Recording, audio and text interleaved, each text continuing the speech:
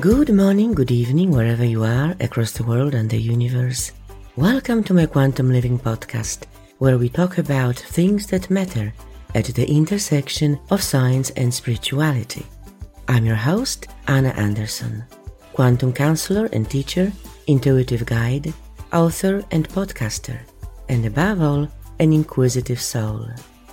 This show is about how we can bring the various spiritual, metaphysical, and esoteric concepts and ancient wisdom, validated by quantum physics and modern cosmology, to the very practical level to improve and enrich our life experience as individuals, communities, and the humankind. My intention for this podcast is to be engaging, educational, empowering, and fun, but it may also surprise or even shock you as we venture into deep rabbit holes and out on a limb as far as we can. Each conversation is different. Each guest is unique. Each episode is a story with profound wisdom you may want to listen to more than once. So sit back, relax, and enjoy this episode. Okay, let's begin.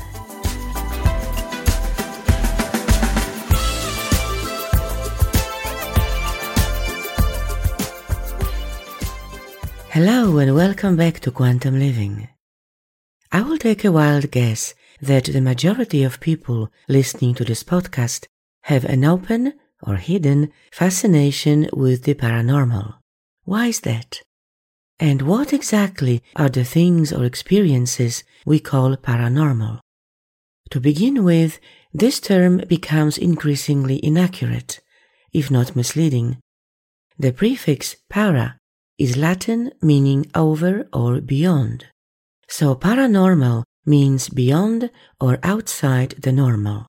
Consequently, all kinds of extrasensory perception or ESP like clairvoyance, clairaudience, telekinesis, channeling, ghosts, life after death, reincarnation, energy healing, human auras, remote viewing, and the like, by this definition, are considered not normal.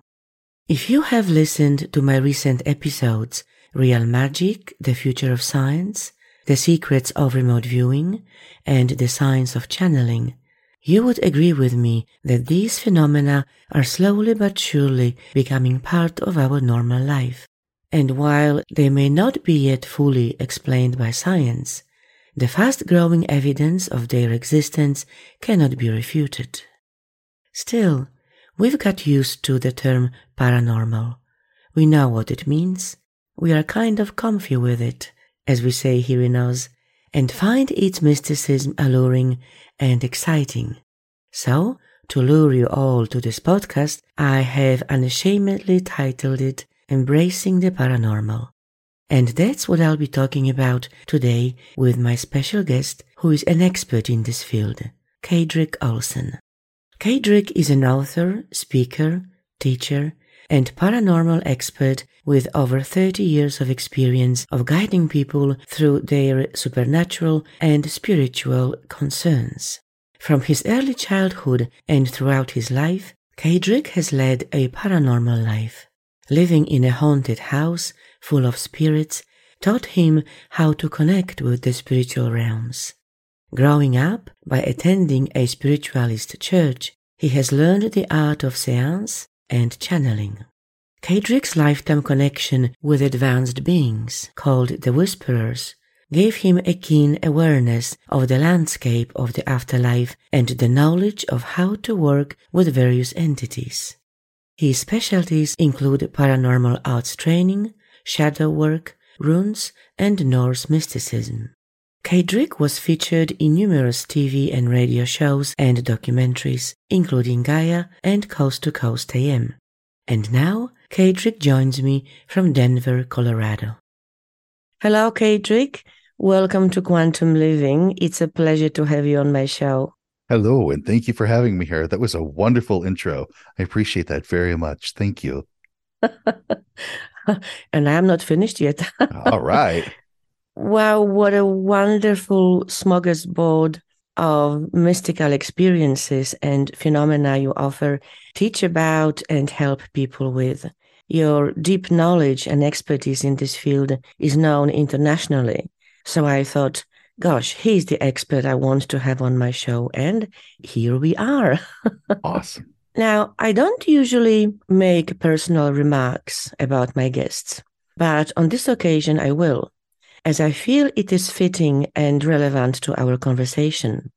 From the moment I saw you and heard you speak for the first time, which I believe it was on Gaia a few years ago, I could sense that you have a strong connection with the spirit world. There is something magnetic and powerful about you. And it's not just your physical appearance, as some people might refer to.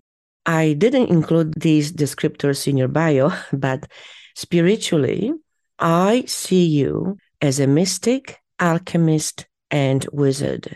So because it ties into our conversation, I would like to, and I feel this quite strongly, so I would like to make this point. So, to set the scene for our conversation, could you please share with us your personal story, including your ancestral background, if important and relevant to this conversation?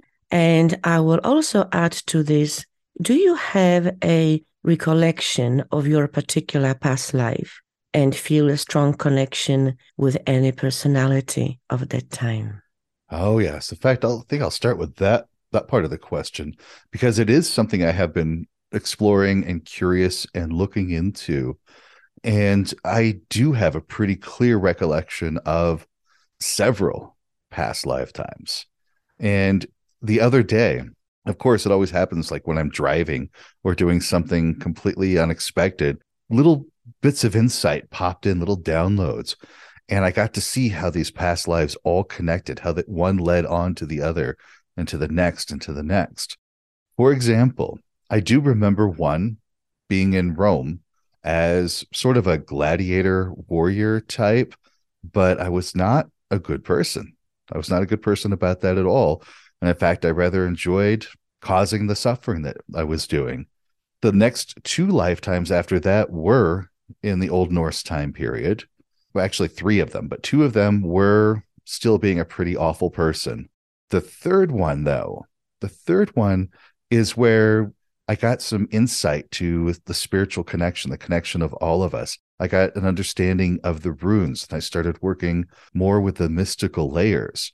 And that was an eye-opening experience for me about how we're all connected and how that suffering was, how it's affecting everybody. So I chose to move on. I chose to learn other things.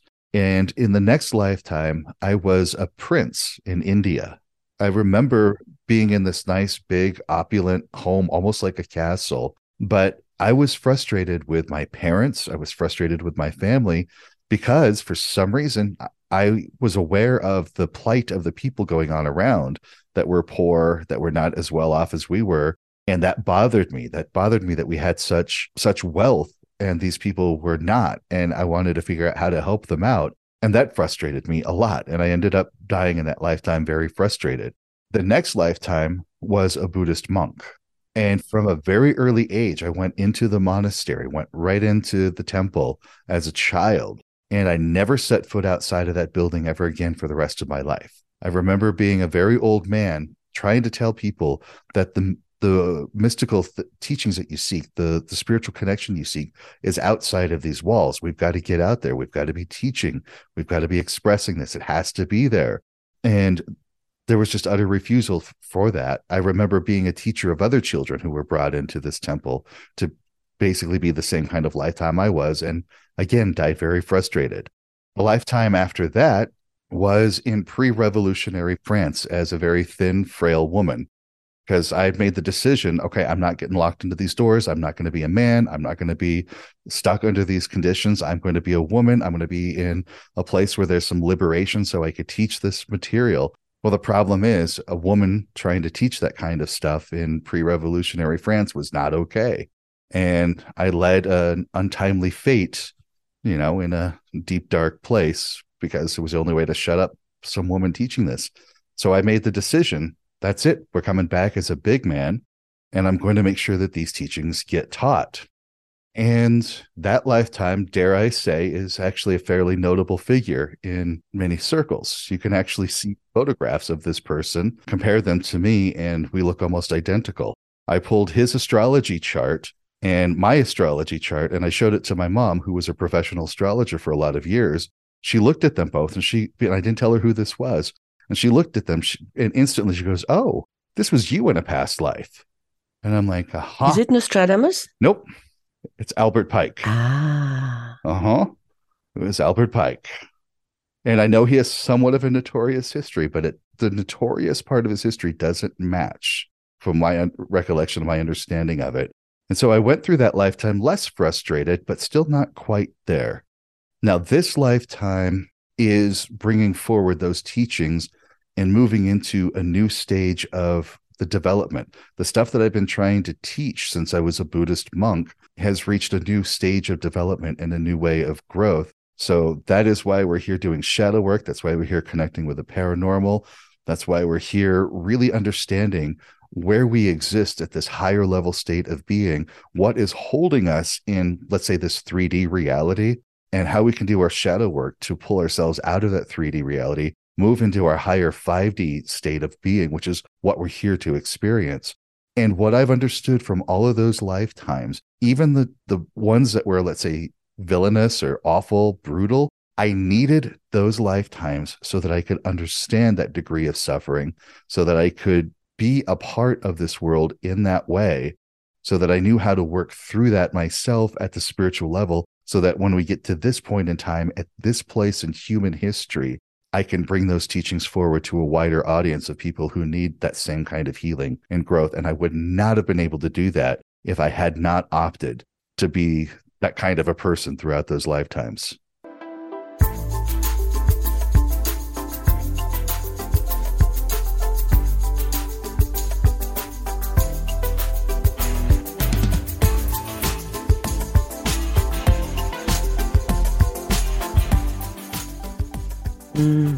Absolutely. So you are consciously continuing on your soul journey. So how did you start on this path in this lifetime? Was there a particular pivotal point, or was it just a very natural pathway for you? It was a very natural pathway for me. My parents were already doing this. They were already open and aware of the paranormal, the supernatural. They were aware of the different spirituality type things that were out there. And I grew up in a house that was haunted. Like, you could see the TV dial changing channels. You could hear footsteps going up and down the hallway. And I was in communication with these spirits.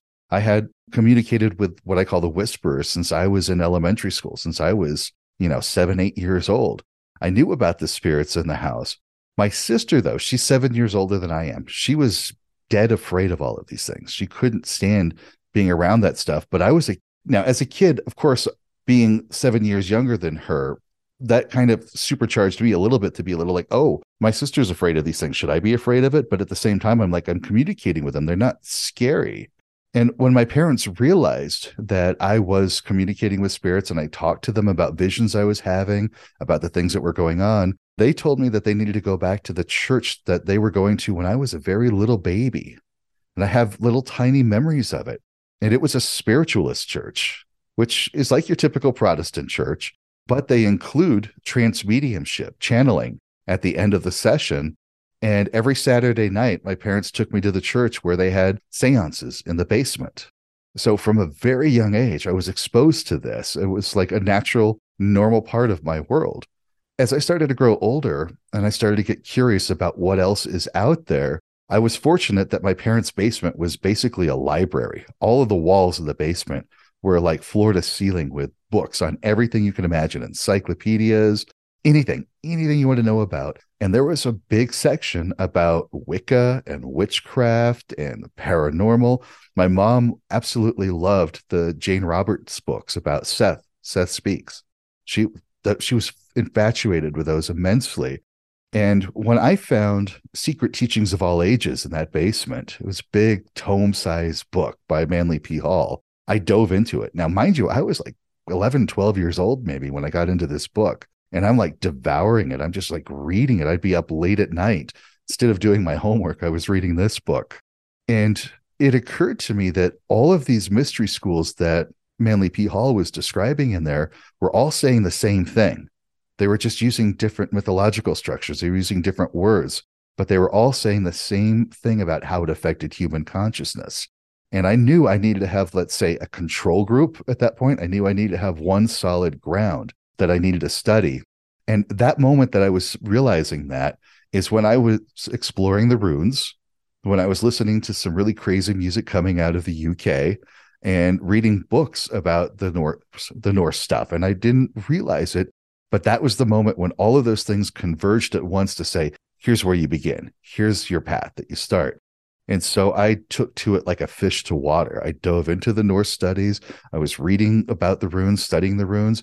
I eventually got to the point where I was translating the poetic and the prose edda and some of the sagas for myself. You know, I can't speak the language, but I can read it well enough that I can translate, if you know what I mean. And so I was translating these texts for myself and getting a deeper understanding of what was written in those texts. So that's what led me to write my book, Runes for Transformation. That's why I was teaching for a long time about Norse mysticism and runes until I had a chance encounter with a good friend of mine. She's a good friend now, but at that time, she was running a seance.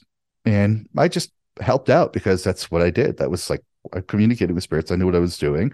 And after the seance was over, I was talking with her and a paranormal team that was from New Orleans.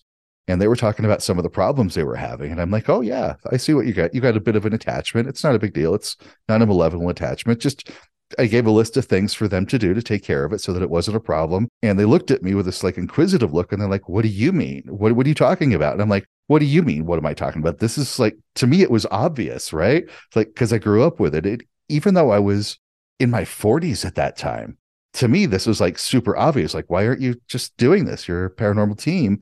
And then talking with my friends on that subject, I was like, oh, this is a big gap that I'm not teaching.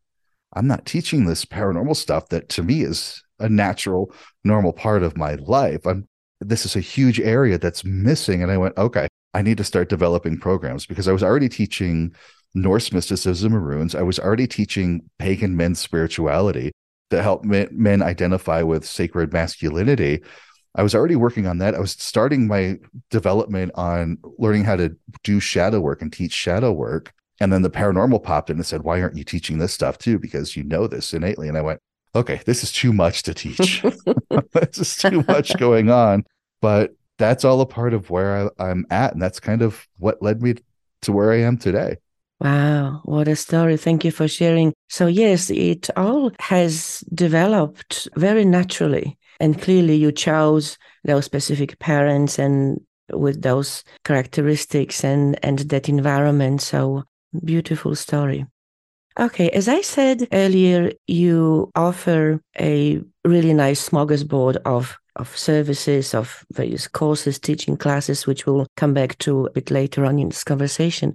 What I would like to focus on at this point and talk about is out of the paranormal arts training, shadow work, past life regression, and runes, Norse mysticism, Galdracraft, if I pronounce it properly.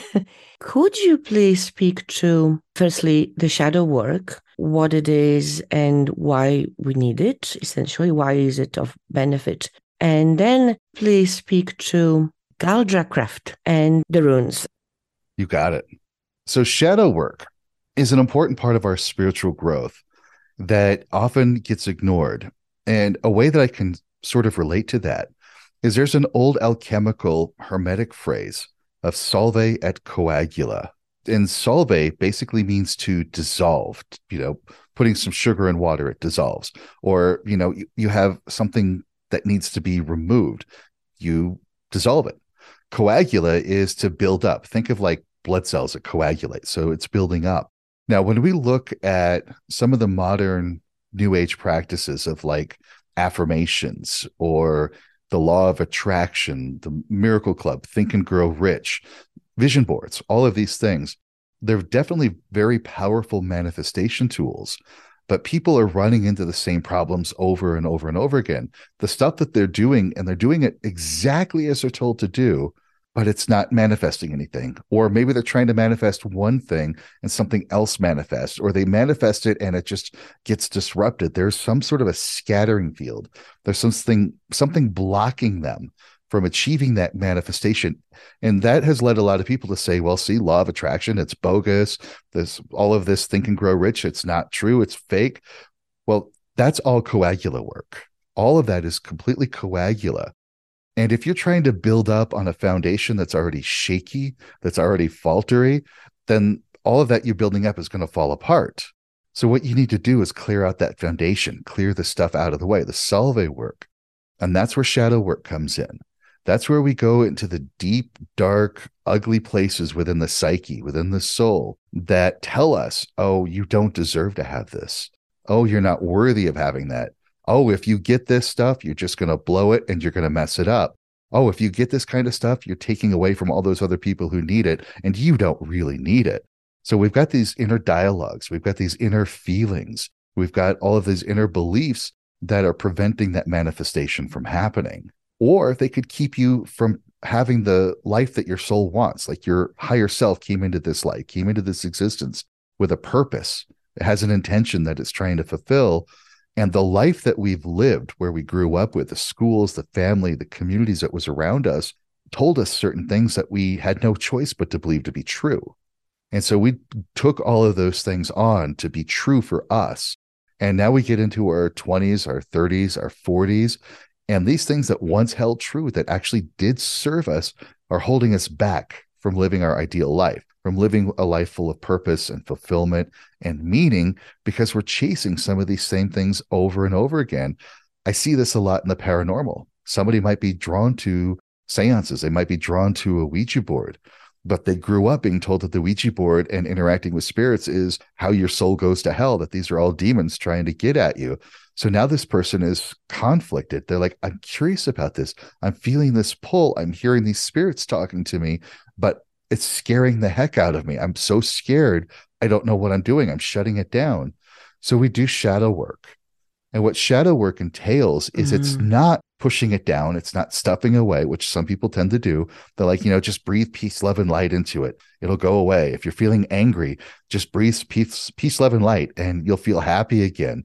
Shadow work is, no, we're going to go into those deep, dark, ugly places. We're going to make friends with those things.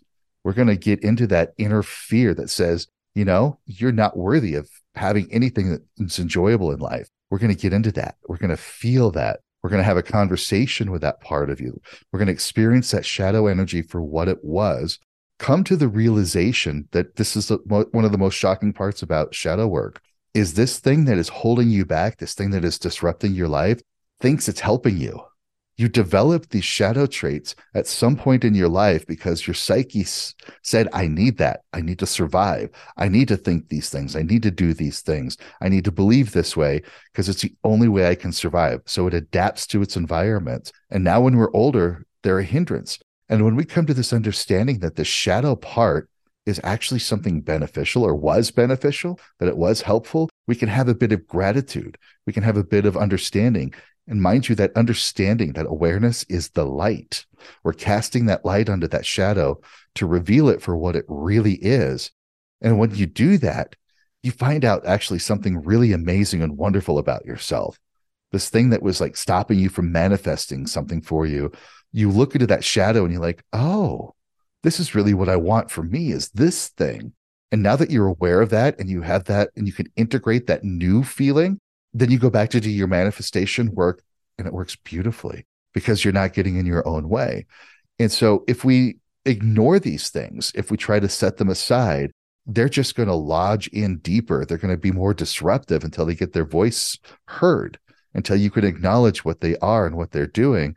And when you do that, they become an ally. They work with you. They conspire in favor for you. And then all of a sudden, life is just like flowing so much smoother. And it feels like magic. When I have people go through my 6-week course, they start off a little bit trepidatious, a little unsure. They're going through it.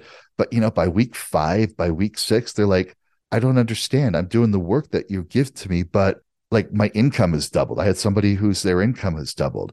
Some people are starting to go into self-help programs that they were afraid to go into. They're getting the help and the care that they need for themselves. They're rewarding themselves, where before they just felt that they needed to work harder and that they needed to only give to other people instead of give to themselves. And they're finding that all of the stuff that they wanted and thought would make their life better is being drawn to them automatically. They don't have to pursue it. It's like magnetically coming to them because they're no longer repelling it, because it shadow says, no, you're not worthy. You don't deserve this.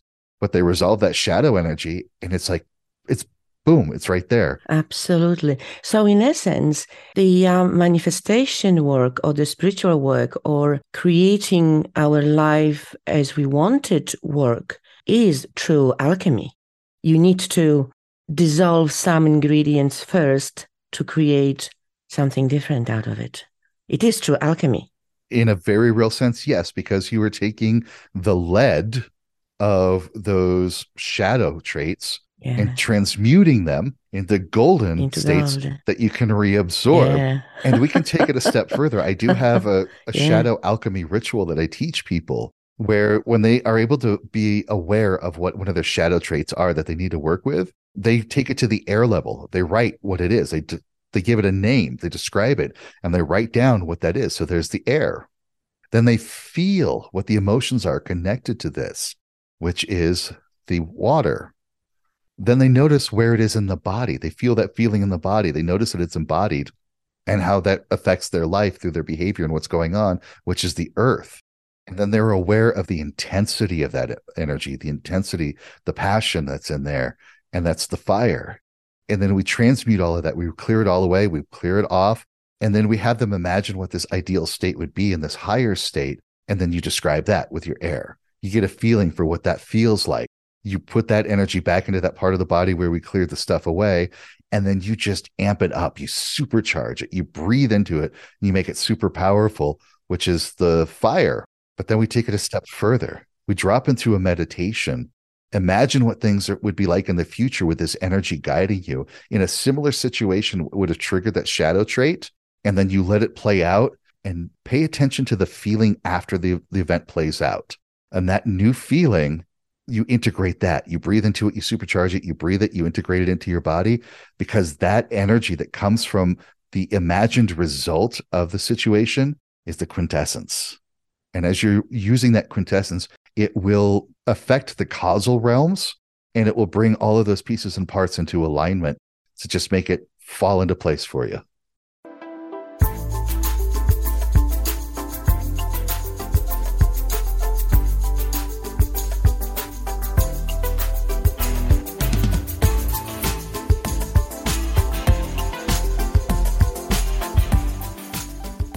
Beautiful.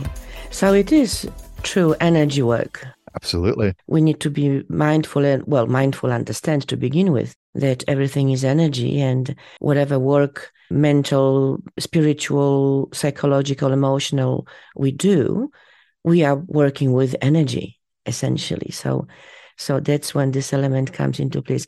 One other question that popped into my mind as you were speaking, in your process, like the one that you have just described, do you include physical elements such as writing down on a piece of paper that blockage or the shadow part of you, and then burning it, like physically burning it to release it? Not quite. What we tend to do with that is you do write it on a piece of paper, and then for the water, you literally have some water and you let yourself feel it and pour it into a bowl. For the earth, I have people take a little ugly rock. They go out and find a little ugly rock, and they're holding that while they feel that, and they put the rock on a platform. And for fire, they light a black candle so that they can recognize the intensity. Then you clear it all away. You dump the water out, you rip up the paper and blow the paper into a trash can so that you're using that whole air element to put it in the trash can. Dump everything all out, blow out the candle, all of that.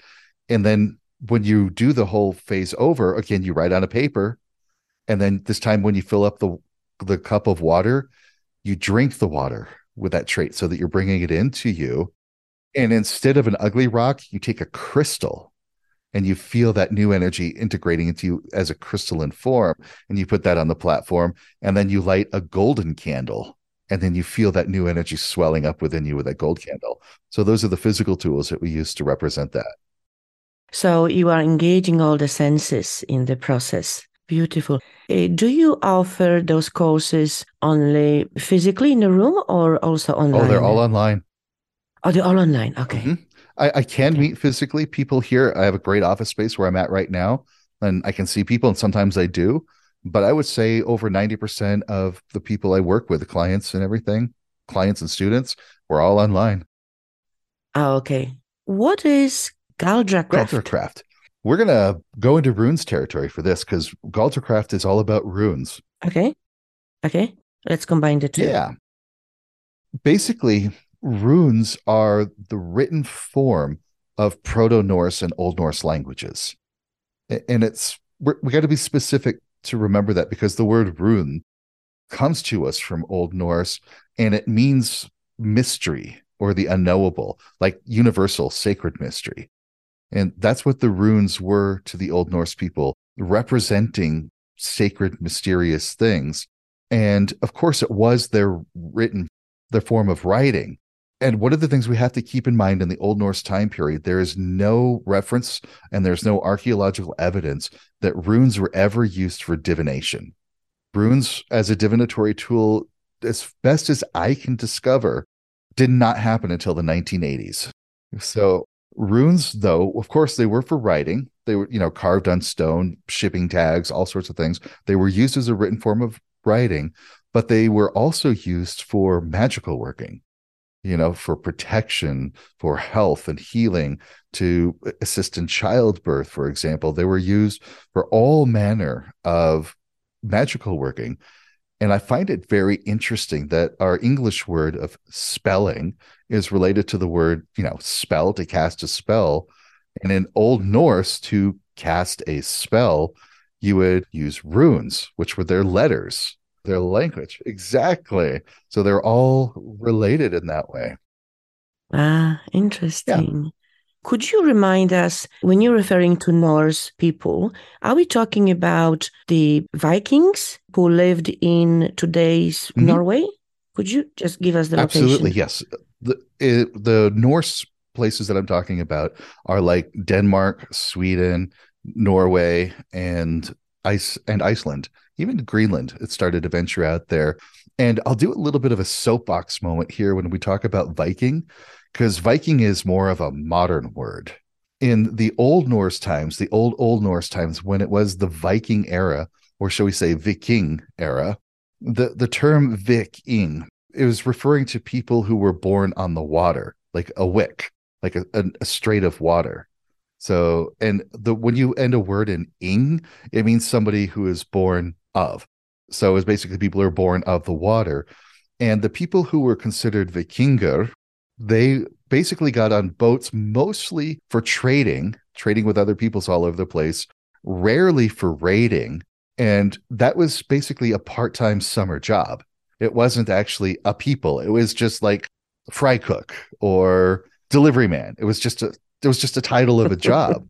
But they did get a notorious history because Okay. one of the downsides about Norse history is they did not record their history very well until about the 1300s.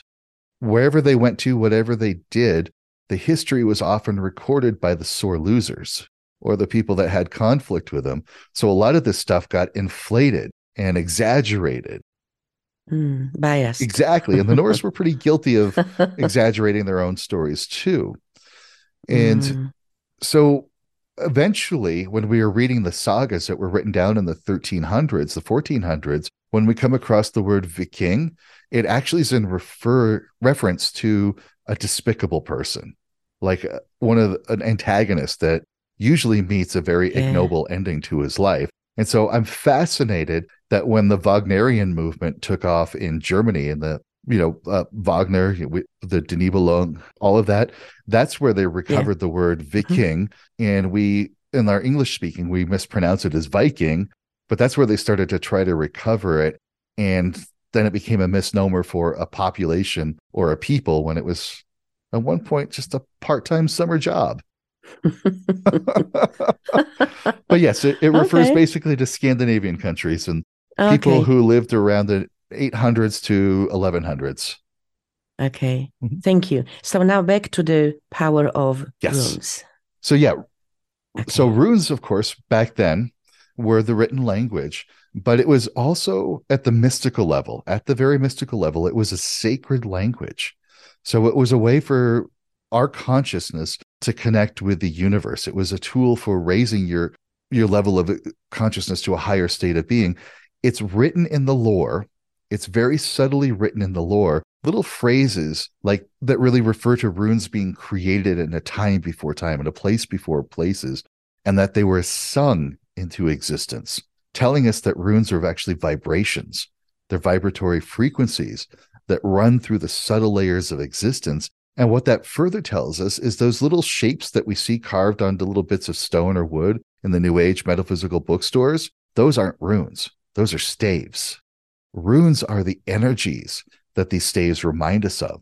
So, like if we were to look at the rune Uruz, that represents primal energy, primal power, strength. Think of it like a bison, a buffalo, or some big bovine type creature, right? Bison type Mhm. creature. And you think about how big and powerful that is, and you squish all of that energy into a human being. That can be very healing. That could be a lot of strength and power. And that's where they use the word urus is in reference to an extinct European bison called the aurochs. And then the shape that they gave it reminds us about that primal strength.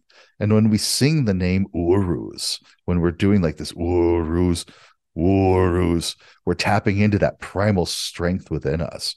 And that's where the secret power Mhm. of the secret power of the runes comes from, is literally singing them.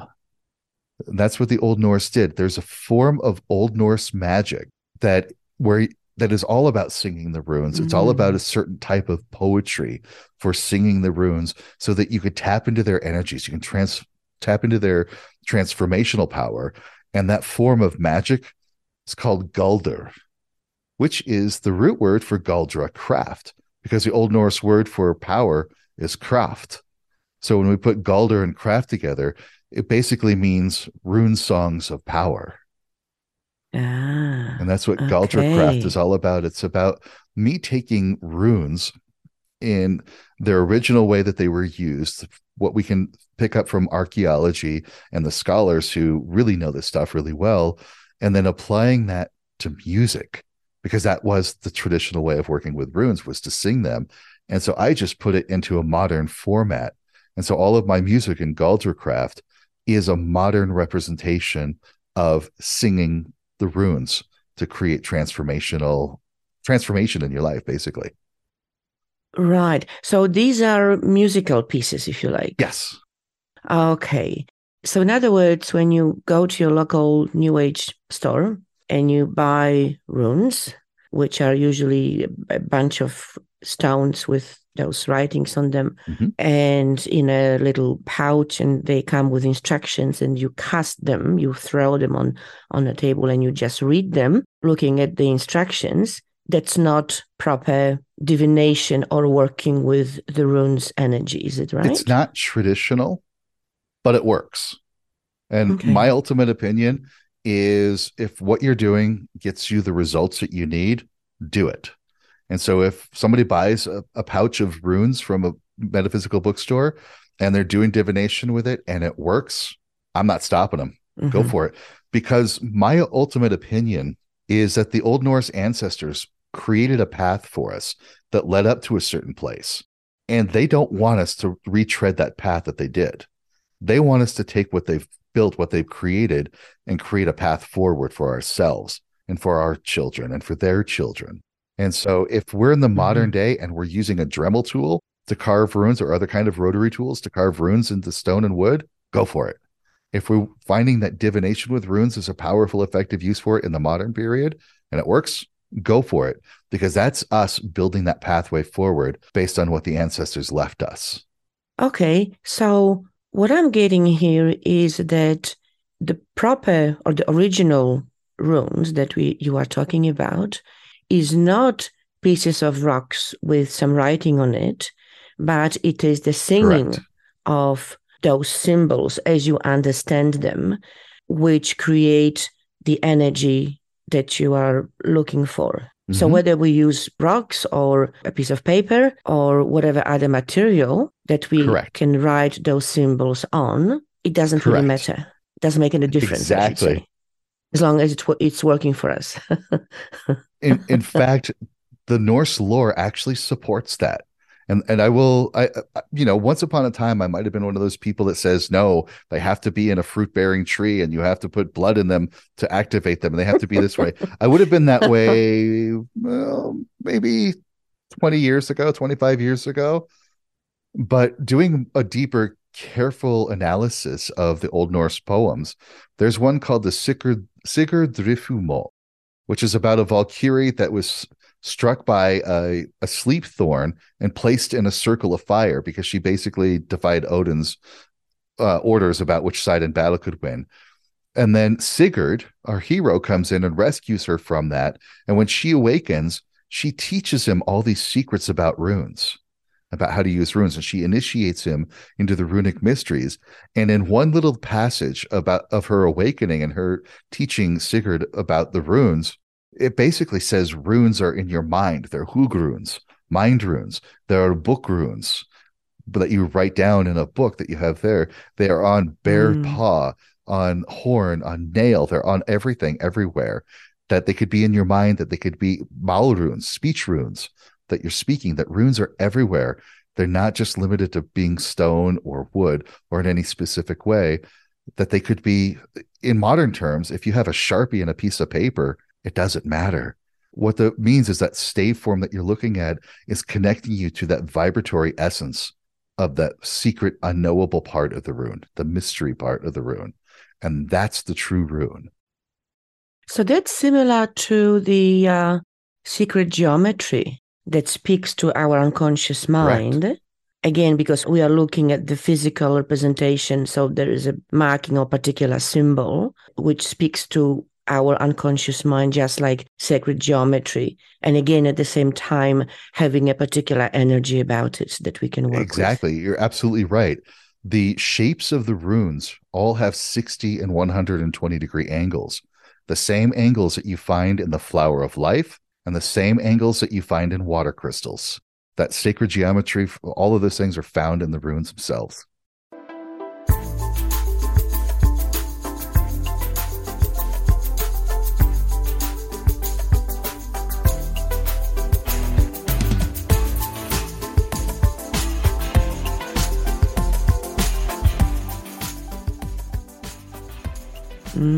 Fascinating. Okay, let's move on because we have so much to talk about.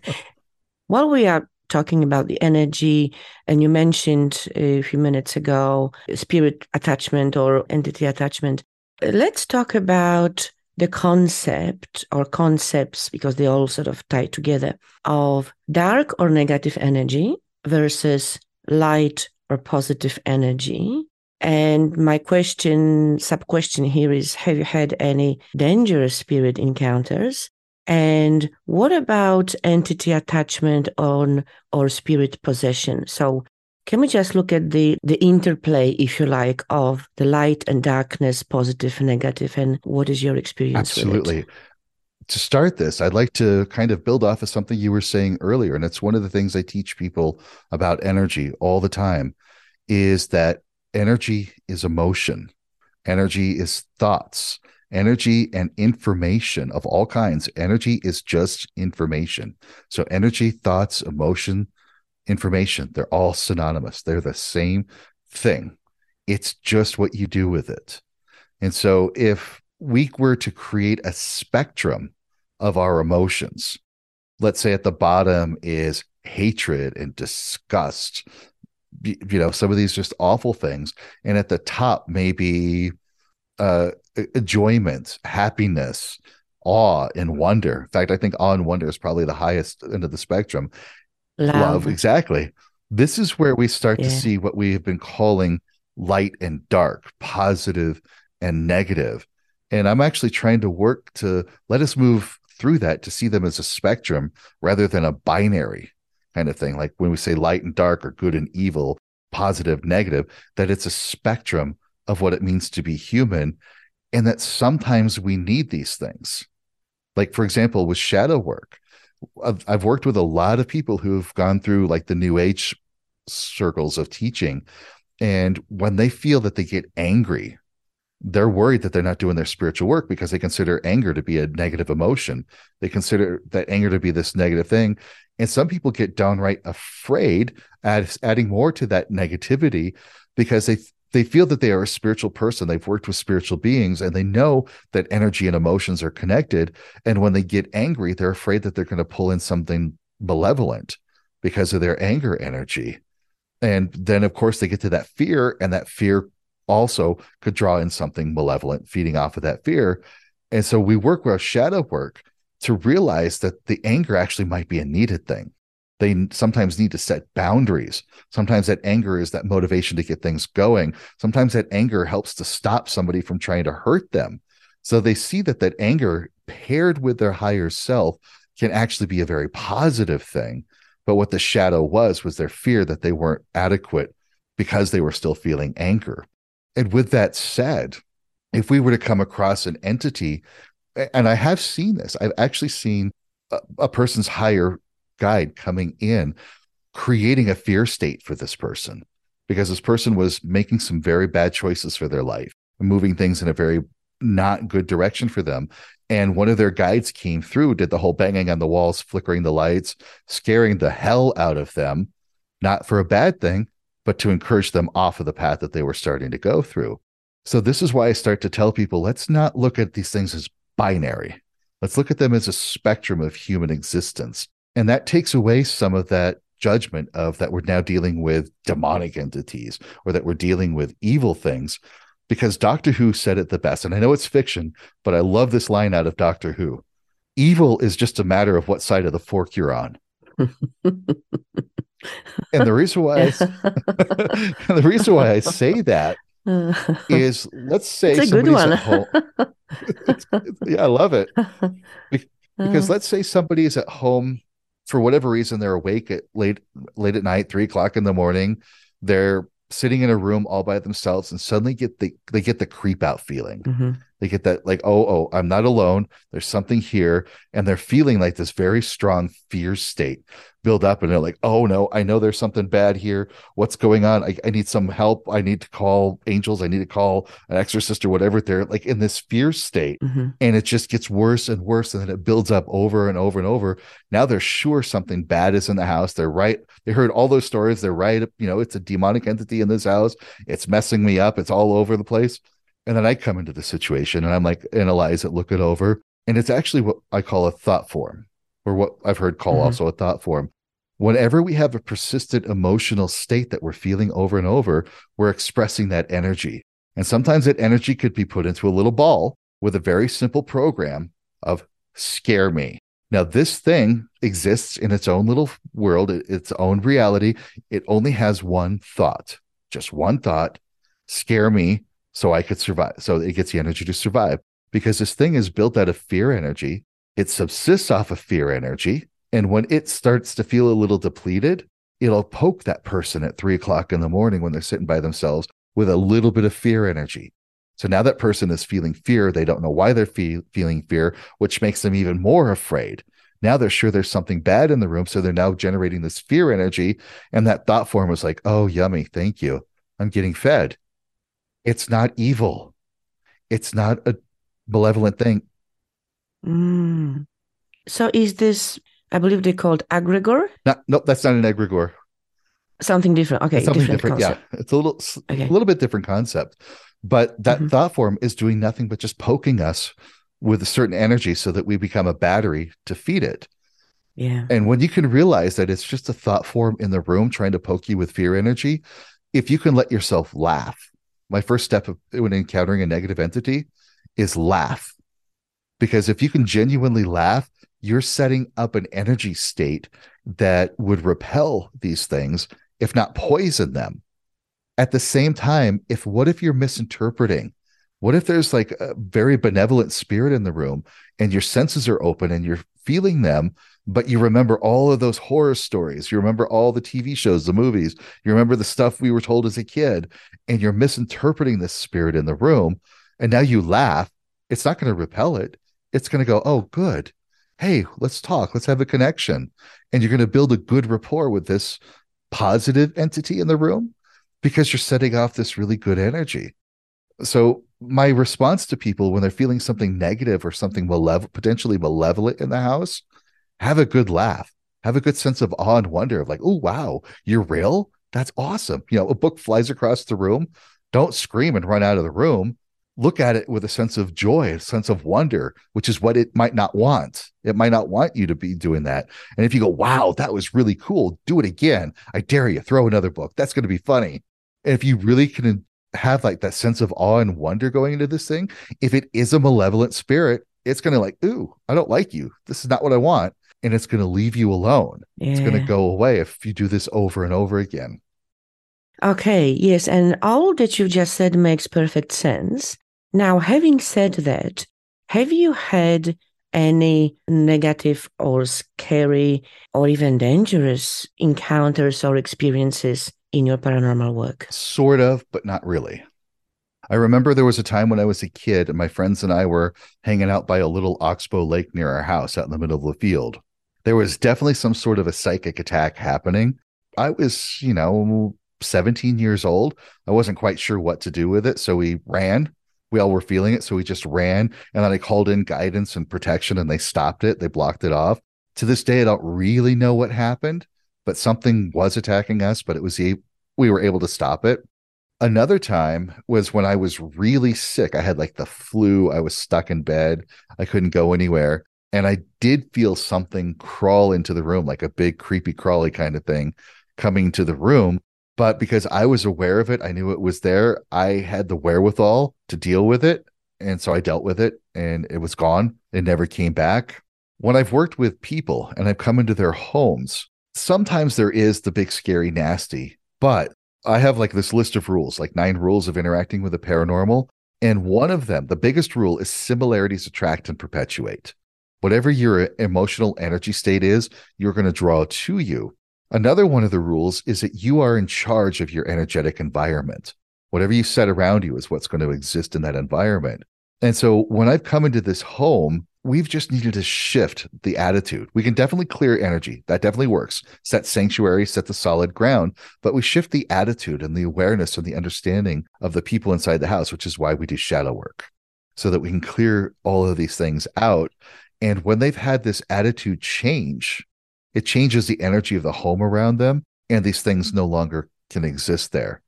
Now, when it comes to the subject of like possession, that sort of thing, let's start with like influences and obsession. We'll start at that level. Like all around us, we have spirits all the time. There's energy all around us, and they are always influencing us, no matter what, positive, negative. Sometimes it's for their benefit. Sometimes it's for ours. Usually it's for ours.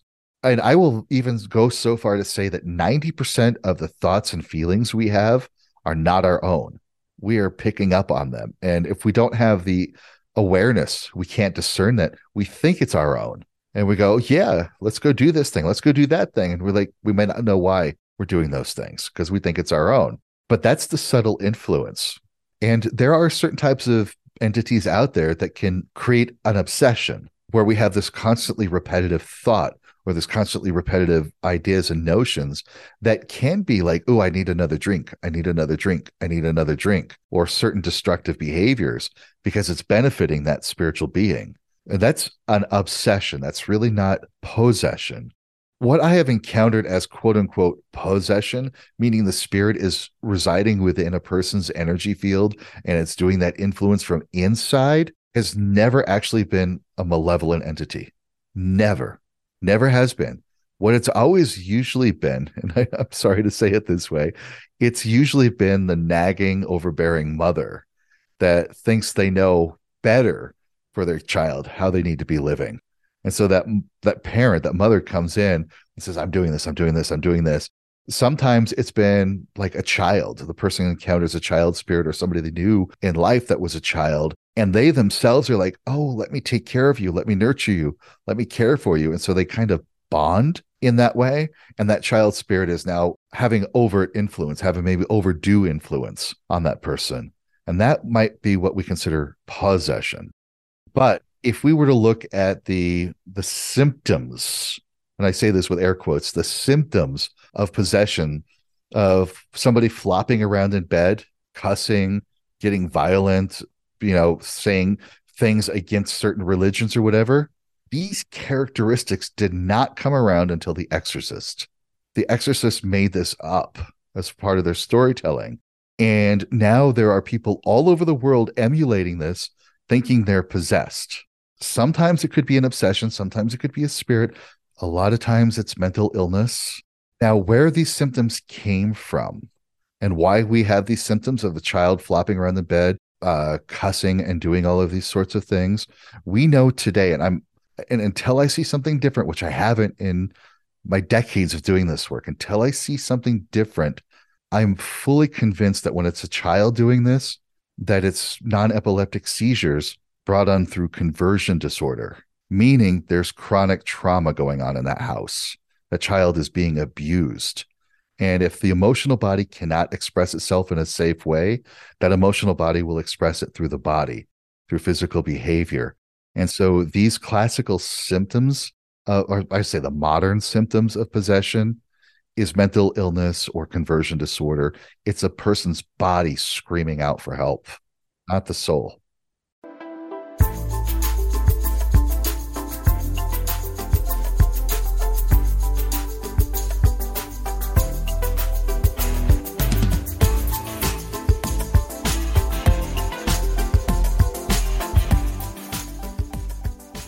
Yeah, well said. When we talk about intuition and spirit guidance, which I guess every person does have or can recognize, what's the difference between the two in your view, and how do they fit into the paranormal work? The difference between intuition versus spirit guidance. They're very, very connected. They're very connected. In fact, I will say, from my understanding, my experience, and the work I'm doing, that the seat of intuition is the enteric nervous system. It's in the gut. We actually have 3 brains in our body. There's the physical brain in the head that is really great at organizing information. It feels some of the emotions. Then we have the heart as a brain center that has our energetic interconnection with other people that can really connect. Now, remember, the emotions are actually created by the limbic system in the brain, but our sense of connection, our sense of expansion is really that energetic level from the heart center. But the enteric nervous system is the oldest part of our nervous system, evolutionarily speaking. It's what gives you that gut intuition. It's what gives you that butterflies in your stomach, where you get that sinking feeling if something isn't going right. And that's your intuition. That's your intuition trying to communicate to you through the body. One of the things I teach people when doing seance or developing your paranormal abilities is I say, trust the goosebump rush. If you feel that you're getting some information in and you're not sure, like, should I say this? Is this something there? But yet you get that goosebump rush that goes up your back. That's the enteric nervous system communicating with your body, saying, yes, this is something you need to say. So trust that goosebump rush. Now, the thing about the enteric nervous system is it understands abstract concepts. It only understands symbols. It's not even emotion, because that's the realm of like the heart brain. It's abstract information. So, for example, what I tend to say is your intuitive connection with a spirit guidance, they will communicate through the enteric nervous system. They're giving you the image of, let's say, a blue beach ball bouncing up and down on a beach by itself. And it just happens to be at dusk. The sun's going down. Now, the brain in our head is going, okay, that's cool, but that's meaningless. It's stupid. I don't know what this is all about, which is why people turn off their intuition, because we need our brain to drive our cars, to go to our jobs, to communicate with other people. And it's used to running the bus. We need our conscious mind because it's used to running everything and being in charge of everything. But now the enteric nervous system is getting this intuitive hit about this beach ball, and it's saying, no, I'm communicating with somebody that was saying that they were dying, lone and loneliness, that they really felt that pain of not having somebody around when they were at the dusk of their life. And that makes complete sense at the intuitive level. To the intuitive brain and the enteric nervous system, that viscera completely understands it and it makes total sense. But the cognitive mind goes, that's dumb. And so we have to work to build that connection between cognition and intuition so that our cognitive mind becomes a passive observer to the abstract information. So now we can take it and move it from short-term memory to long-term memory, and so that we can actually communicate it to somebody else who might be receiving it. And guidance communicates through that enteric nervous system. It gives us basically the way I talk about spirits, no matter if they're low-level thought forms or super high-level ascended master type, they always communicate with a non-linear energetic language. And when we receive that through the viscera of our enteric nervous system. And it means absolutely nothing to the conscious mind. So when the conscious mind gets that information, it has to pass through the imagination filter. You have to process it with information you already know in order to understand it, which is why it's always symbolic. And now you have to take that time to understand what those symbols mean, what those emotions mean to you. And as you start to unwind all of that information, now that guidance information makes so much more sense. And this is where I run into some challenges with clients all the time, is they want to work with higher self. They want to work with their guides, and they're expecting a great Gestalt type conversation like you and I are having here. They expect the guide to just like suddenly plop into the room and say, all right, now listen, these things that you're doing are just not working out for you. You need to, and because they're not getting that, they think they're not having a conversation with a guide. But those moments when they're like thinking about their life, should I do job A? Should I do job B? Or should I go study for job C? And as they're thinking about job C, they suddenly glance at the clock and it's 11:11. They're like, oh, okay, that's cool. And they go on throughout their life and they're like, okay, I'm going to try applying for job A. And it's like nothing works out. Everything just kind of falls apart, one thing after the other. Like, okay, fine, let's go work on job B. And it's just the same kind of like drudgery getting there. And they're like, okay, well, let's go look at getting training for job C. Oh, here's a book on that. Where did that come from? Brian goes, oh, I thought you might need that. I don't know why, but I thought about giving that to you.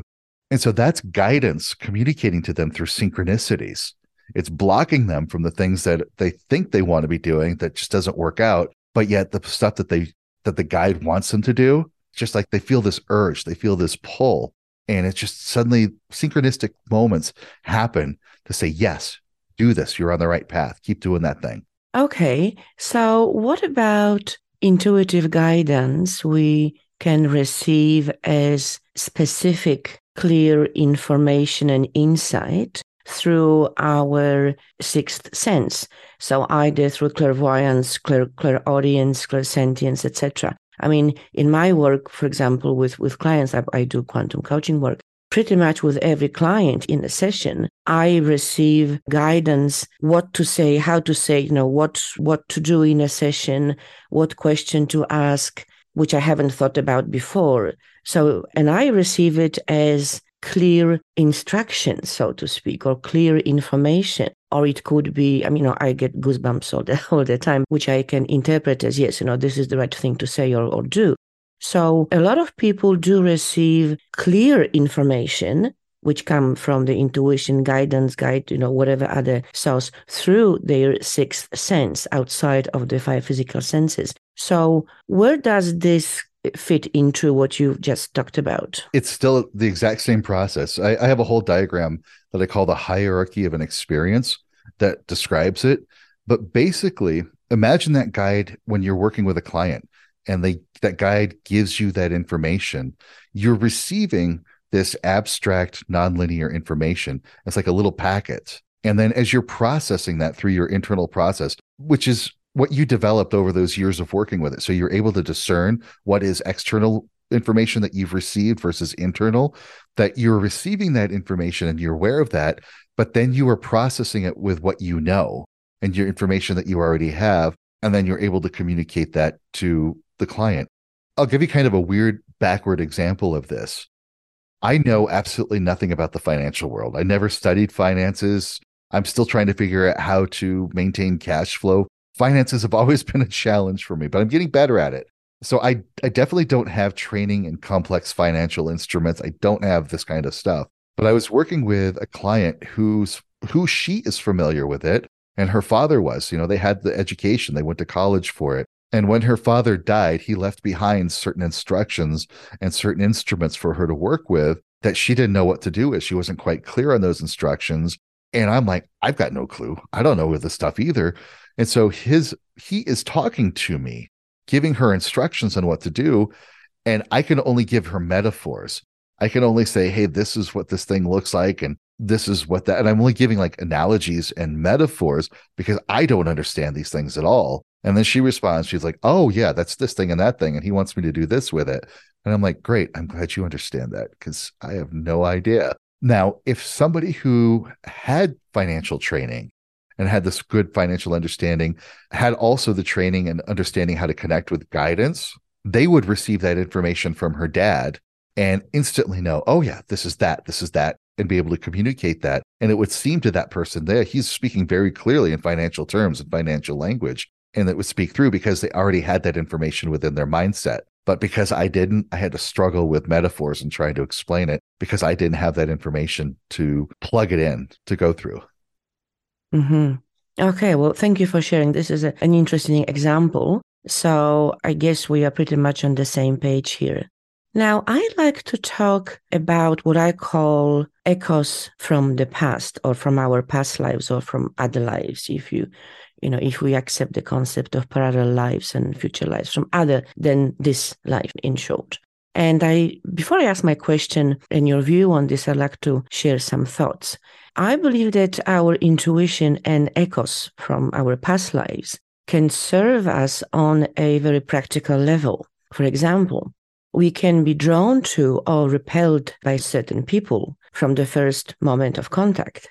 When we are drawn to them, it's like, oh, I must meet this person. They are really lovely. There's something very familiar with them. And so we would seek their company. And at other times, we are instantly repelled by someone, and the feeling is usually mutual.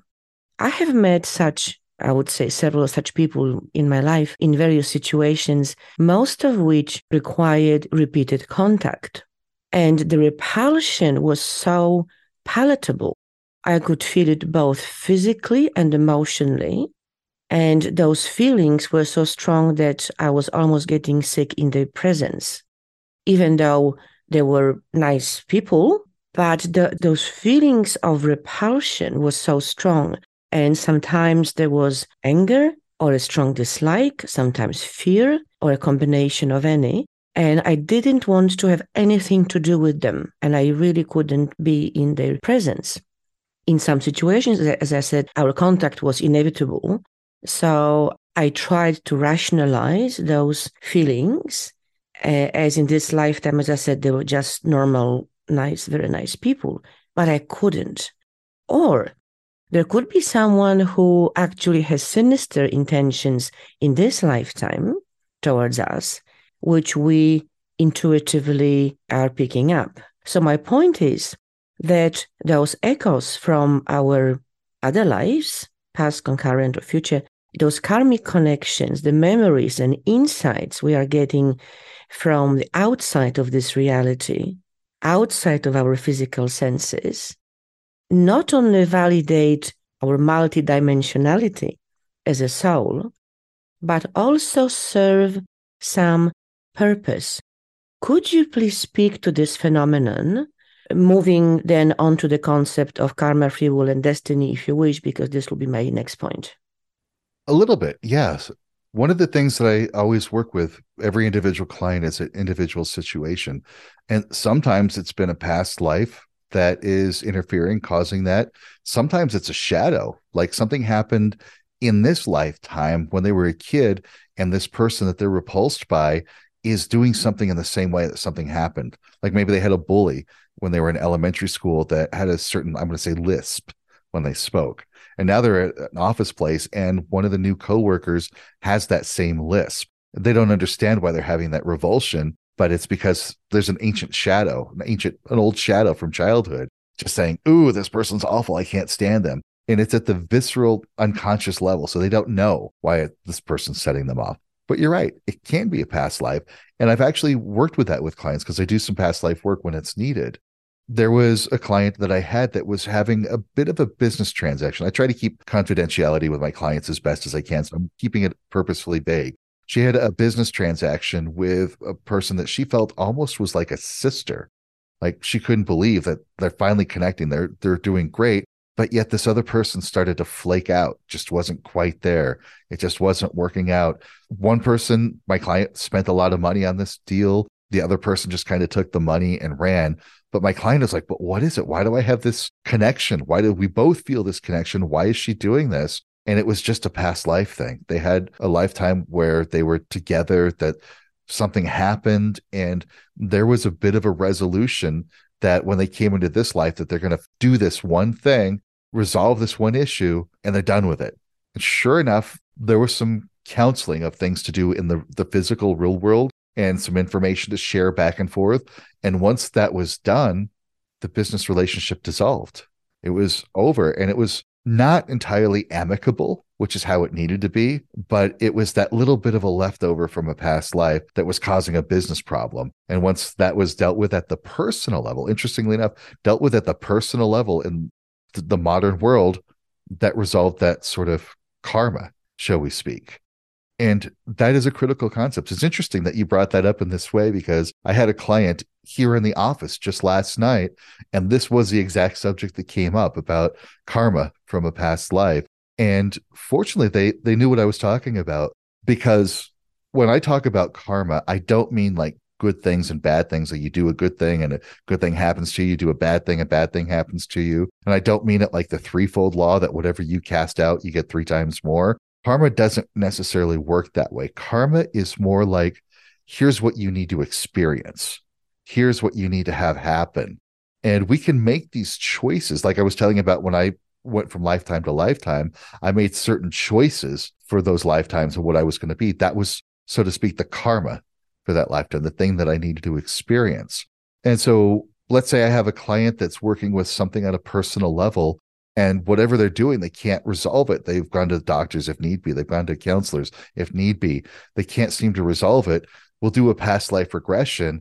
And in that past life, they go, oh, yeah, in this specific matter, like money or relationships or whatnot, I'm just not going to deal with this. This is just not going to happen. And now we get to this physical lifetime, and that's their karma, that they're going to experience this in a certain way. And so they do. And when they realize that's what it is, we go do the regression, we change that contract, we change that agreement, and that karma is now released and it's now let go. And now higher self or the soul can come in and say, all right, cool, that's released. Can we experience this now? And so now that becomes the karma of what they need to experience and that what they need to go through. At the same time, I love the work of Carolyn Elliott. She does something called existential kink, and she has a really amazing point of view on shadow work.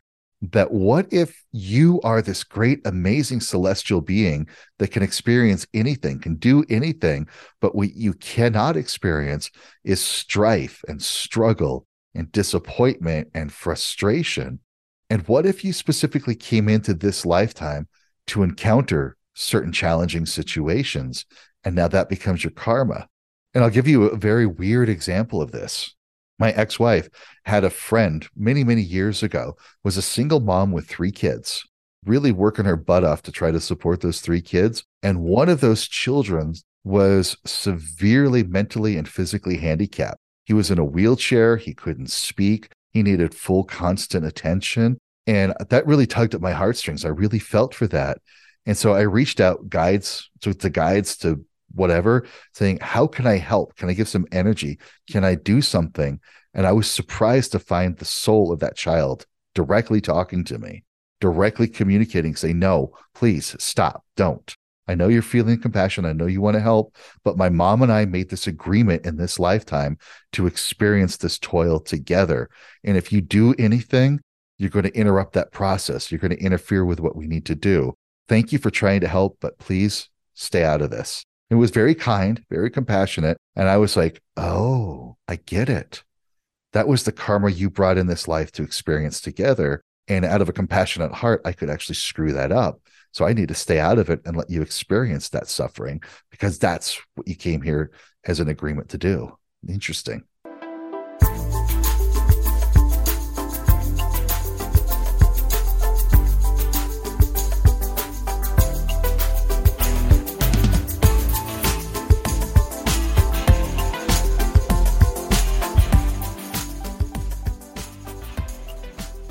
Yes. And I think this is probably one of the most difficult, if not the most difficult positions, if you like, or concept to embrace for us, in this life, because suffering, pain, difficulties, challenges, hardships are pain. And we don't want to go through pain. We don't want to feel this pain. So we want to do anything we can to alleviate the pain.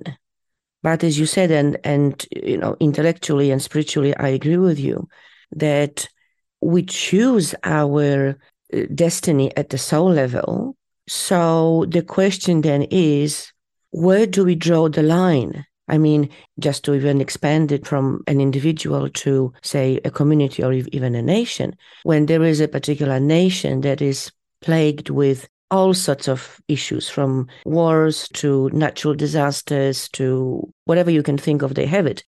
Do we just leave them to themselves to go through their karma and realize their karma? Or do we want to and come in to help in any way we can? Where do we draw the line, which is, I guess, an ethical question as much as spiritual?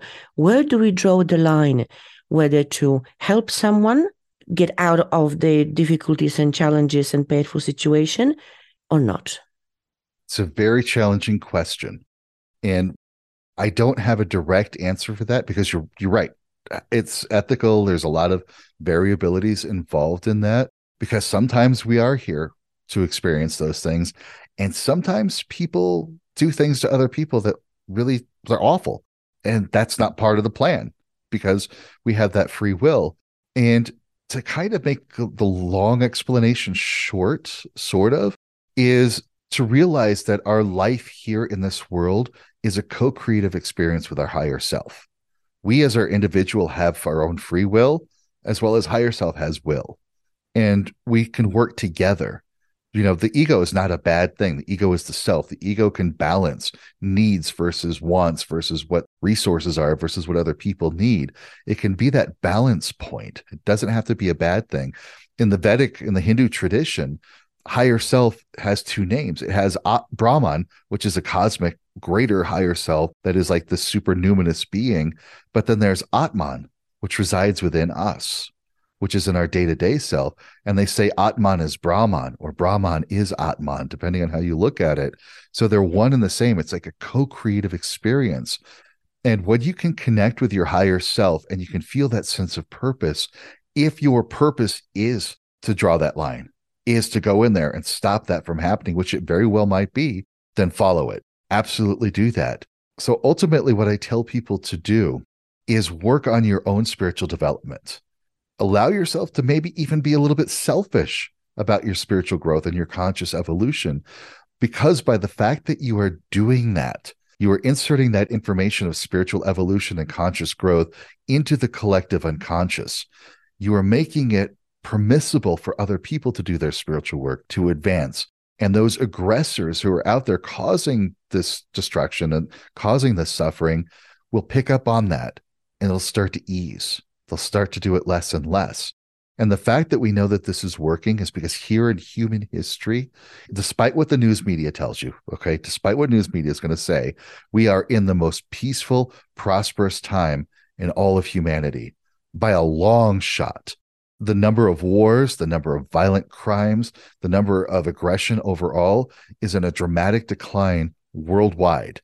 That's not always true in some places. Some places are still war torn. There's still wars going on. There's still crime. Yes, absolutely true.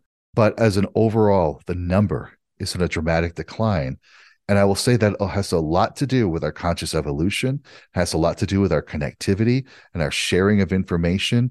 It has a lot to do with how we are changing as a culture to rise above things that were once considered permissible that are now horrid and awful. And we don't do that anymore. So where do we draw the line? With yourself. You work to improve yourself to be the best version of you at the highest level that you can be. That will contribute to the continuing shift around the world. And if making that connection says You need to be that peacekeeper. You need to be that warrior. You need to be that diplomat. You need to be whatever to go in there and stop it and interfere with it. Then follow that will, follow that pull and do it because that is true for you. And if not, do your thing. It does make sense, but just now a particular interesting example or case study came to my mind of a family who had a very sick child. I believe the child had a brain tumor. The thing is that those parents refused any treatment for the child. They believe that they can just pray to God and do the spiritual work to heal the child, and they refused any medical intervention. The child has died in the end, and then the parents were charged with neglect, negligence, not rendering assistance, etc. So there were a number of charges.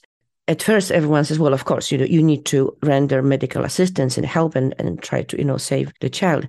But then someone raised an ethical question from the spiritual perspective. Well, what if those parents knew that this was the chosen path for the child's soul? So, but this became not only an ethical question, but obviously a legal question. So the parents in the end were charged with neglect because the child has died. I mean, I know it's a really long stretch for this conversation, but just to keep it short, what would be the best approach in such circumstances where an opinion or a view or spiritual development of an individual is overridden by the social structures, such as the law, social services, etc.? I mean, this becomes quite complex, and I don't know whether we have the answer. Perhaps the answer is, as you were saying, to keep promoting that spiritual development at the individual level, because as it grows and reaches the momentum, the critical mass, it will percolate and start changing our social structures. What do you think? Yep, exactly. There's unfortunately no simple answer to that at all. There's just no way because every situation's different. Everything's going on in so many different ways. There's a lot of factors. And that's true. The thing that we can do is just do our own work. And what's coming to mind is allow ourselves to look at it on multiple levels, like maybe on the boots on the ground, day to day kind of level. Let ourselves be outraged by something like that. Just let us be like, oh, we can't let that go on. Let ourselves be outraged. At the next level, try to maybe have some understanding of where those parents were coming from, what their upbringing was, what their worldview was like, why they would make such a choice, knowing, this is key part, knowing that they absolutely did love their child and that they really did want the best. And if we can assume that they were trying to do the best for their child, even though this one part of us wants to be outraged and says, oh, nope, they made these mistakes, let's have that heartfelt try to understand where they're coming from just for that moment.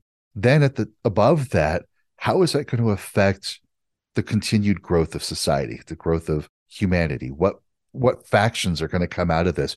How are they going to conflict or not conflict? What sort of outcomes will come in that way?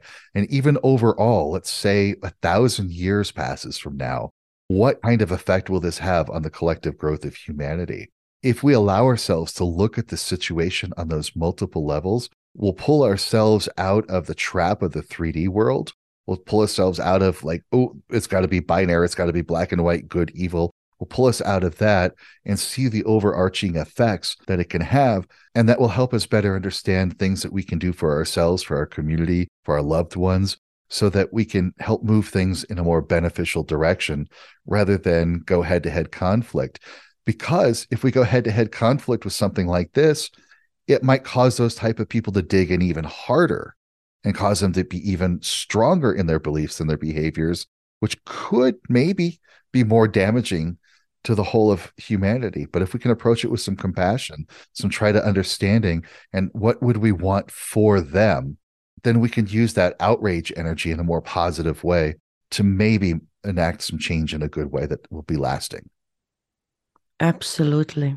Now let's change pace a bit and move into a bit more light-hearted territory, still important questions. But I've got a couple of hairy questions for you in the space of free will and information in the quantum field or universal consciousness. The question is, when we make a choice, is it our free will to pick one of the many possibilities that are in the quantum field, at that point in time? Or is our choice already predestined? So to put simply, does the universe already know what choice or decision we are going to make, as it is all pre-programmed? Hairy question. Yep. I don't know yet. What do you think? I don't What do know you because think? every time I think I've got it figured out, it changes or I gain a new level of perspective. I've got a really complex point of view on that right now, that we live in what seems to be fixed time. Like everything seems to be, it's destined, it's supposed to happen. It appears to be that way. Now, if we look at science, science will say, oh, yeah, everything is predetermined. It's like the entire universe has happened all at once, all in the blip of a second, and that our brain is just sorting it out in linear fashion, but it's already there. It's all done. And there's like experiments to show that this is the way it works. So there's that one level that says, nope, it's all predetermined. Life is determinism. There is no free will. But working with beings that exist in a different sense of time that we do, and I call them temporal beings because they flow through time in a way that seems 3D to us. And the way that they've explained it to me is that time is layers of probability and possibility. That there's like almost you could think the vertical axis is probability and the horizontal axis is possibility. And that they build a 3D environment based off of this.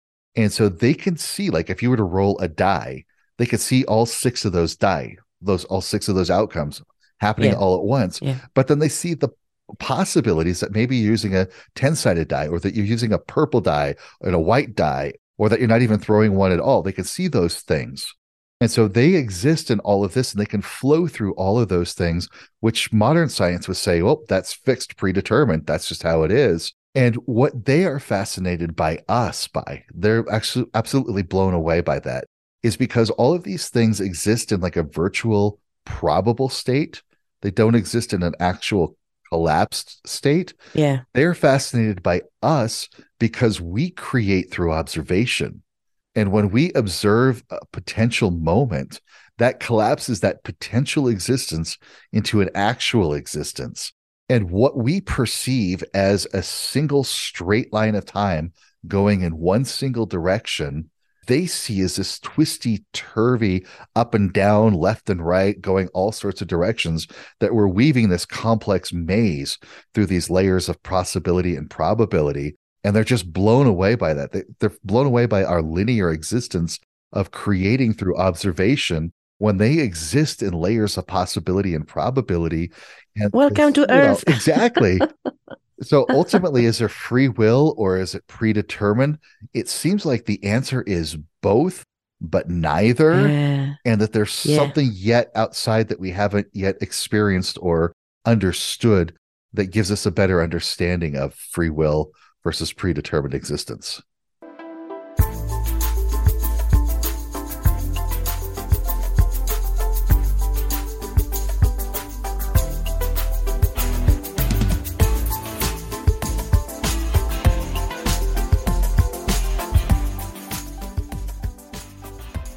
Yes, I love your answer. I really do, because it makes a lot of sense. And it is your typical quantum answer. And I love those quantum paradoxes, as I call them, because they are just like tickling my brain.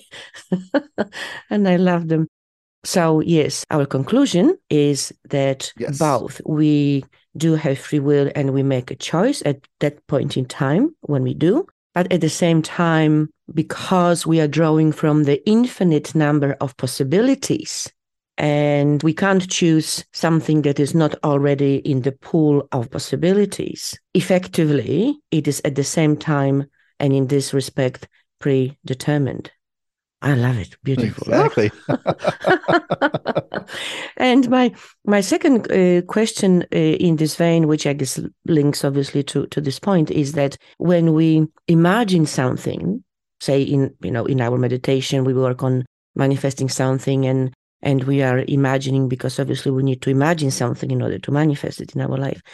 when that thing or situation or object does manifest in our physical reality, when we do manifest it, the question is, did we actually create that thing or scenario, or unconsciously validated one of our potential futures that already exists in a quantum field? So that's in the same vein. Beautiful. Oh, I'm loving it. Is there such a thing as consensus reality? And how can we reconcile our subjective realities projected inside our brain through our personal filters with the objective reality that we all interact with more or less in the same way? So is there such a thing as consensus reality, or are we all sleeping somewhere in the cosmic matrix program, dreaming our life that has both the subjective and objective side to it? I thought I had that once figured out. And it's one of those things where ultimately I tell people, if you ever find an answer, you went the wrong way. But if you find that you have the ability to ask better questions, that's the direction you want to go. You want bigger and better questions. And so consensus reality, yeah, I had something I used to call commonly agreed upon reality, where it was an overlap of our minds creating our experience, but it was a subjective that created the objective through our overlap expectations and our overlapped communication. And looking forward in time, backward in time, overall reality, I don't know anymore. I don't know if there was some being that was here before, or some civilization that was here before, that created what we call the foundation. Or is it like what Robert Lanza talks about in biocentrism, that the universe exists simply because we're observing it? And the fact that we observe it, we are creating all of the temporal activity that needed to happen to bring that moment into existence just by our awareness of that moment. My answer is, I'm still trying to figure this out. I don't think I know yet, but I'm still formulating the questions to ask that so I get a better understanding of it. Thank you. Absolutely. Yes, I don't think anyone knows the answer to it, the real answer to it. Just like we don't really know what is consciousness. We have obviously many different hypotheses and views and opinions, but perhaps that's something just like the notion of God or the creator that defies any explanation or any description. So we simply can talk about it, we can feel it, we can interact with it, we can work with it, but we can't really define it. But still, yeah, it's a good fun to think about it. Okay, Kedrick, I've got just one final question before we talk about your work and your courses and your programs. And obviously, I will include all the links in my show notes so that people can contact you and engage with you if they wish to. But there's just another final question, again, in the series of my burning questions. Recently, I had an interesting insight about healing in view of the universal principle that energy can't be created or destroyed. So the energy is finite in cosmos, in the universe, and it can only change form or move to another dimension. In other words, change frequency. So I think that if we can really accept and understand this principle, we would know that we cannot really kill a virus or bacteria. We can only force their energy or entice their energy to leave the physical form, which we can see under the microscope, for example, and move to another dimension, thus leaving our body in peace.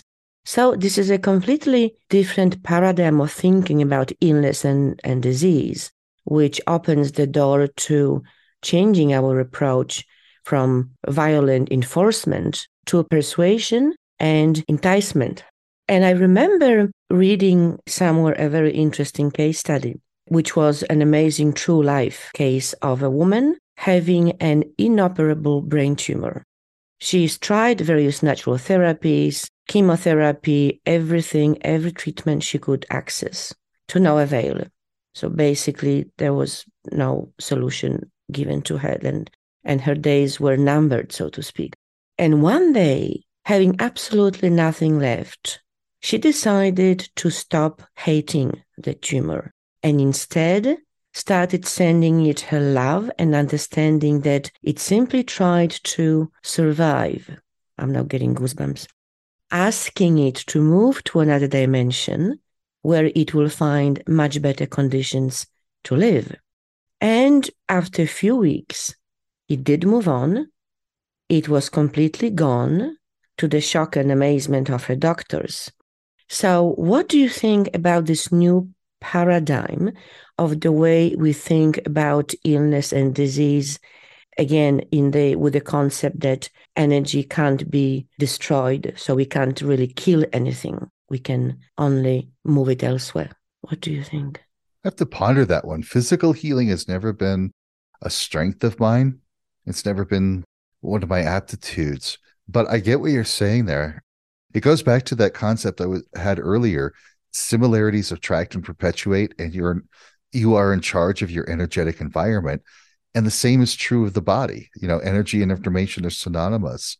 So it makes sense that if we're going to fight and we're going to hate the tumor, we're going to hate the disease, that it's going to dig in and get harder. And there are other studies to support that. For example, I've gotten training in hypnotherapy in a lot of different ways, a lot of different modalities, so to speak. And one of them was for chronic pain. And there are studies that show that a person who may be in a chronic pain at like level 7, 8 to 10 all the time, the moment that they change their attitude about that pain, where they can say, okay, you're a constant companion. The pain's going to be here forever. I'm not going to try to fight you. I'm not going to get rid of you. I'm not afraid of you anymore, that I welcome you, that you're just something that's going to be with me. Their chronic pain levels drop to like 3 or 4 with that level of acceptance. So we've seen that with pain. And I can understand that with tumor because I've heard of a number of stories of people who, when they got the diagnosis of cancer, they said, okay, I'm just going to live this life wonderfully. I'm going to be happy. I'm going to enjoy every moment. And that caused a shift at the biochemical level in their body that the cancer could no longer survive, that it moved on because they changed their inner world. But at the same time, I've known other people said the same thing, and the cancer took root. A lot of variables there, but I like what you're saying. It's something I want to explore a little bit more because I don't know yet, but it gives me something to think about and something to experiment with, something to test, not necessarily with cancer. I'm not throwing this out there for cancer, but I'm going to throw it out there for other things. Like, what if we get a cold? Saying, okay, great. I know the viruses are trying to survive. Is there a better environment for you to go to? I do the same thing with spirits that are lingering here that shouldn't be where they are, but there might be a better place for them. And that works. I never thought of using it for illnesses, but it makes sense. I can share just generically that I am actually using this approach with my own health, with particular health situations, and it works. It actually does work. I have a particular protocol I have devised. So I have tested it on myself and it does work. That's why I just wanted to bring it up, because it opens a whole new world and opens a new door to, for the research and study and testing. And it is again based on the basic principle that energy cannot be destroyed. So if you are thinking you are going to kill this virus, you think again, because you cannot destroy the energy of the virus. You can destroy its physical shell, which, you can see under the microscope, for example, but you cannot destroy the energy called virus. You can only move it to another reality, another dimension, and a different frequency so that it leaves your body. Okay, beautiful. Before we find ourselves in the middle of the night with this beautiful conversation, let's now talk about your work, your courses. Could you tell us a little bit more? And once again, I will include all the links in the show notes. What are the paranormal arts training courses that you offer? And also about your appearances, your webinars, workshops. Could you please tell us about your offerings? Thank you. Sure. Thank you. Yes, if you go to kadrick.teachable.com, you'll find my paranormal courses there. I've got like a course to develop your paranormal abilities and use them in a very practical way that you can test and validate them. I've got a course on how to do seances, how to run seances, something about how to get familiar with your spiritual neighbors, the different type of spirits that are out there, how they communicate, how you can interact with them. I even have a course on using runes in seance. So we compare the runes. And I've got a course that I got to launch soon. I've got it all recorded. I just got to put it out there about Norse necromancy, the old Norse style, but in a modern way.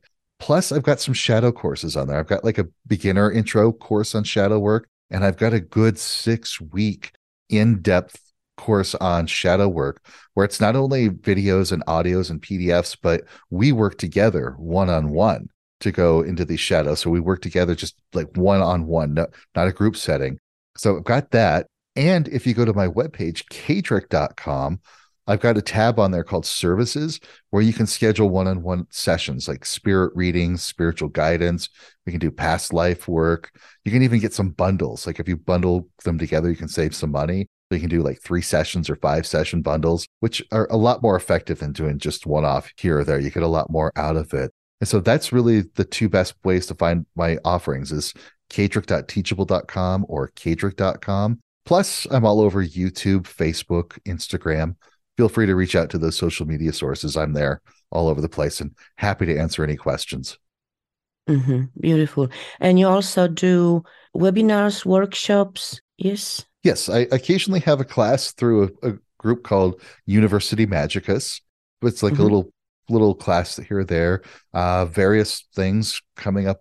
I don't have anything quite scheduled after this month yet for that, but that's okay. I'm actually working on building some new online courses. I'm working on an 8-week program and some pretty intensive stuff. So that's coming soon. Plus, if you go to Gaia.com, you'll find a bunch of interviews and shows that I'm on with Gaia.com. So that's a good place to find some of the stuff too. Well, Kadrick, I think it's time for us to wrap it up. It's been an amazingly beautiful Indeed. and invigorating and engaging conversation. So thank you so much. Awesome. But before we close, I would like to ask, do you have any particular final thought or a message that you would like to leave our audience with?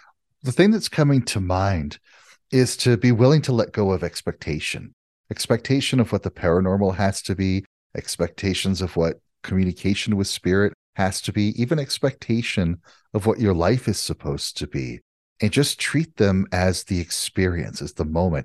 Take them for what they are, because oftentimes we miss stuff saying, oh, if my mom's going to talk to me, she has to say things this way. She's got to tell me this kind of thing, when it might come as a completely different way. Or if higher self is working with me, it's got to be like this, it's got to be that way. And if you're expecting things to be a certain way, you might miss it. But if you're open-minded, if you're playful about it, if you're going to have fun with it a little bit, not take it so seriously, you might surprise yourself about what's right there in front of you that's been trying to get your attention this whole time. And then just treat that as like the experience, the fun of seeing where that goes. And that will open a lot more doors for you than saying it's got to be this way and in that manner. And I have to see it like this. Just let yourself experience it for what it really is, not what you think it has to be. Beautiful. Thank you so much for your words of wisdom. And it's been such a pleasure to be chatting with you. And thank you for being on Quantum Living. Thank you for having me. This has been a great time. I appreciate you very much. Thank you. Thank you so much. All the best. Please stay with me just for a moment, as I'd like to share with you an important insight I received a few days after we recorded this interview. At some point, we talked about energy attachments and a possible new paradigm for healing I have been testing, all in the context of the basic principle that energy is the finite and fixed quantity in the cosmos. It cannot be destroyed or created, and it can only change form and move across the space-time continuum. When I suggested that we cannot really kill the virus, for example, as this would violate the laws of physics, but we could move the energy called virus to another dimension by convincing it that it will be better off elsewhere rather than in our body, Picking up on that point, Kedrick said that he uses this approach to remove entity attachments by reasoning with them psychically to move to a better place where they will be much happier. So to recap, we both agreed that to move a particular energy elsewhere, i.e. to another dimension, we would do so either by psychic persuasion or by changing its frequency somehow. But there is also a third way, which is the insight I have received in a factual metaphor. I don't know if such a term exists. I just made it up. So, as we now understand that a huge amount of important spiritual and metaphysical messages and truths are embedded in Hollywood movies, which we are decoding one by one, I was shown in my mind an episode of Star Trek, which is peppered with encoded information, by the way, which showed me the third way to peacefully remove unwanted energy from our body or our energy field. Here is a brief synopsis. The ship, Star Trek, inadvertently killed in space a large unknown creature looking like a huge blob. Shocked by this accidental death, the crew saw that the blob was a mother who had just given birth to a baby blob.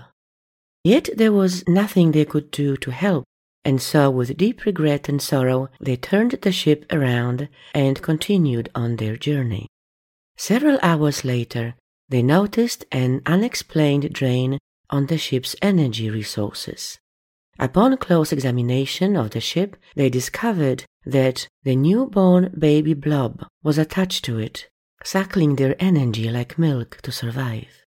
Now they had a serious dilemma, as the power levels on the ship were getting dangerously low. They could kill the baby, but of course they didn't want to. It's enough that they killed its mother. As they were brainstorming what to do, the chief engineer got an idea. Let's go back to the colony of those blobs to return the baby to them, he says. And in the meantime, we need to wean the baby off the milk. Let's make the milk the baby needs, which is the energy powering the warp drive, unpalatable to it. Let's spoil the milk. They did that by changing the frequency of that energy to a really bad one, somehow. And by the time they got back to the colony, the baby blob had probably got a gastro and a bad diarrhea and was so disgusted with the taste of the juice that it finally let go, floating into the loving arms of its blob family. I love that story. So, can you see the message? How to remove an unwanted energy from your body or energy field? Simply make your frequency so different and so unpalatable to it, so that it can't feed on you anymore. It doesn't want to.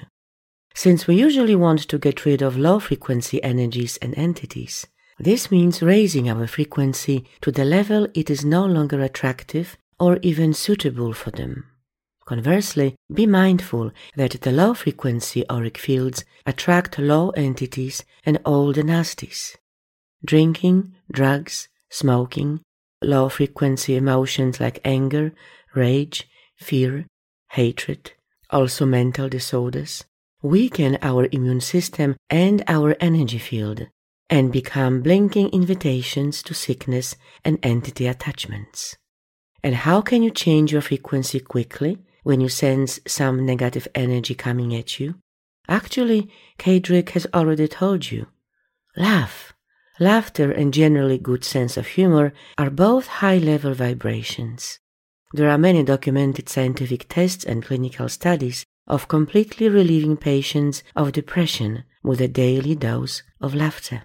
No medication. That's not good for the entity which wants to feed on your depression or anger or fear. As they say, laughter is the best medicine. And I will add on many more levels than one. That's all for today, folks. I hope you enjoyed this episode, and if you really loved it, please post a review on Apple Podcasts or Spotify to encourage others to listen to it. For the show notes, guest and podcast info, reviews, comments, and much more, please visit quantumlivingpodcast.com. And if you'd like to dive deeper into quantum living and explore how you could work with me, please contact me, and I'd be delighted to help and support you on your quantum journey. I am your host, Anna Anderson. I look forward to connecting with you in the next episode of Quantum Living. Until then, keep your vibrations high and be well.